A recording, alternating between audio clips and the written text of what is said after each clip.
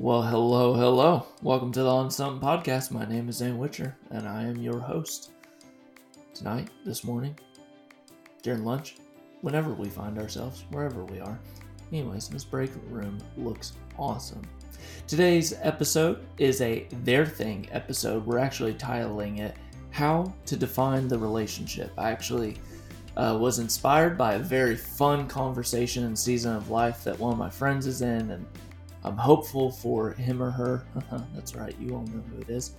And I was just inspired by their season of life and what's blooming. So I wrote this, How to Define the Relationship. Let's hop into it.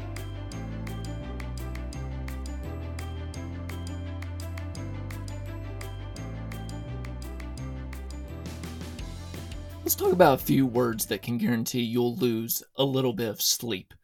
Whenever you say the words, I think I'm interested in this person, that means you're about to lose some sleep. Now, there's a second part of the phrase you can also add that guarantees you're about to lose a lot of sleep, and here it is. And I think they're interested in me too. Let the initiation of anxiety, buckets of bluebell, and overthinking begin. Now, see, here's the thing. Every week, I tend to sit at coffee shops across from tables of people who blurt out something like this in front of me. I think I'm interested in them, and I think they're interested in me as well. And as soon as I hear these words, I know that we're about to share some words of how to approach something that you may have a romantic interest in with someone else. You know, who knew that Taylor Swift could get so inside of our heads? I think of the song Delicate when she actually sings that verse of saying, is it chill that you're in my head? Because I know that it's delicate. Who knew that that could describe the state of being when you feel like you've got an interest with someone? There's the thing. Everyone has their 2 cents about how to explore a relationship with someone. In some ways, that's kind of a good thing because the case is that there is no cookie cutter relationships. Every relationship is complex and unique. You know why? Because every single human being you come in contact with is complex and unique. So what do I say when I'm across from the table with someone and talking about defining a relationship? I got 2 questions I usually approach with. 1, what lane are we in? And 2, are we using our blinker? There isn't one playbook for going about how you define a relationship with somebody, which means that we got to have some type of value or overarching principle that can be like mutually shared across the board. So one of the things I kind of highlight for kingdom people when thinking about things like dating is the first thing I emphasize is one of the characteristics of God and your relationship with God is honesty, transparency, and clarity about the relationship. The God who is revealed through Jesus Christ makes his relationship very clear with us, which means in our possibility of having a relationship with one, where the whole point of a relationship with someone is to reflect our relationship with God, honesty, transparency, and clarity should be at the heart of what we're striving for with that other person. So in other words, clarity is our first priority. Many current day thought leaders have kind of said this in really helpful ways.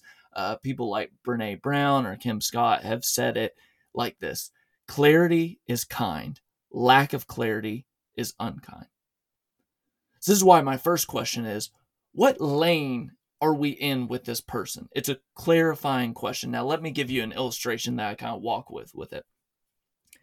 Think of driving down a highway, a 3-lane highway where there's multiple lanes.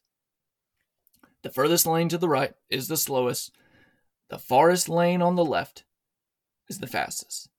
In this analogy, the 3 lanes represent the different lanes that you can be traveling with in the person. And here's the label. From right to left, you've got the talking lane, the dating lane, the relationship lane. Now, let me unpack each of them, how I kind of unpack it when I'm talking with people on this. This is the defining of what is going on here with this person. So here's the first lane to identify with. There is the talking lane. This is the lane where you are meeting and seeing and learning who a person is in the world. This is where I wish previous generations would kind of listen, that in an online dating world, you need a space, you need a compartment to be able to state that, like, hey, I was looking for a connection with this person, and I needed to see this person in the flesh, not behind a screen, and see, do they really present who they are to me? So the talking lane has only one expectation. And this is basically to say, I have an interest to know who this person is, what their personality is like, what do they value, and how do they function in the world. That's the talking lane. Here's the middle lane, the dating lane. Now, this one, it seems like people don't even know that this one exists anymore. This lane is a confession that there is possibly a romantic interest on the table. It's okay to state that there may be a possibility, because just because there's potential between you and another person does not automatically equate that you are a couple. This stage is basically, hey, let's go and have some shared experiences with one another. It's an intentional way of saying it's a chance for you to see and experience qualities that you may find attractive with the person. Dating. Okay, now that was the middle lane.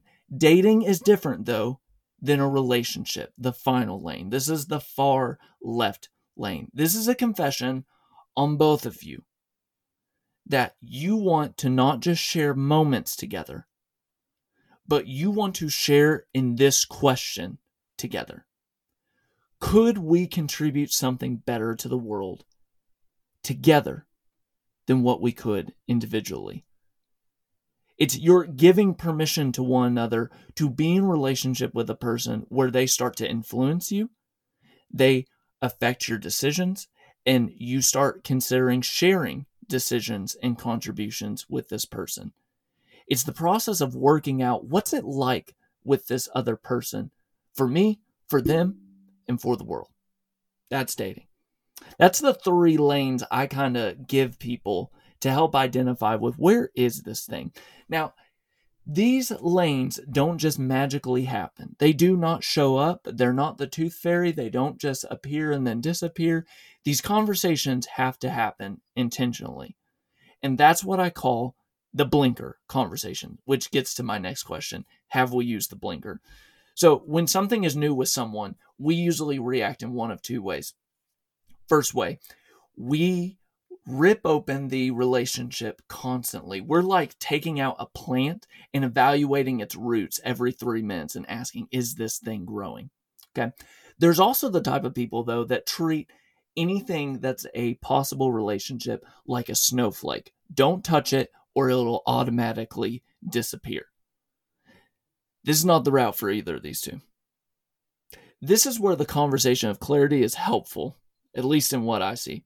If you ever had someone who just drives recklessly, that just veers over into your lane, it's dangerous, and quite honestly, it's a little bit rude. And we do this all the time, not just with driving, which I know some of you, okay, all right. But we do this as well when it comes to relationships. 2 people text back and forth, and then all of a sudden one of them assumes that there's something between them or a committed relationship. A friend develops feelings for another lifelong friend, and all of a sudden changes the dynamic without even warning them. Instead of driving in the world like we're the only people that exist, what if we could be the people who use our blinker? A blinker conversation is a clarity conversation.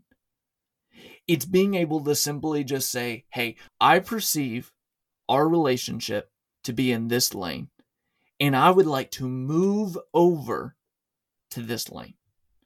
Now, here's the thing. Your grandmother, your best friend, and all the people who are with you from day to day will have an opinion about how long you should exist in each lane. We all have backseat drivers in our lives when it comes to dating. But please remember this one thing, that when it comes to people, people are different, which means relationships will function differently. Your experience will be different than 2 or 3 experiences that are around you. Use wisdom, lean into community, and constantly evaluate yourself. What's my bottom line? You might experience something with someone where you might ask the question, Are we onto something? And consider me as a fellow driver who's just saying, yo, before you approach that, make sure you use your blinker. It's vulnerable work, it's tough work, but it's kind work. And it's the work that tells us if we're on to something. All right, that was of how to define the relationship. Babe, you're with me right now. Caroline, do you think I should be giving people advice about how to define their relationship?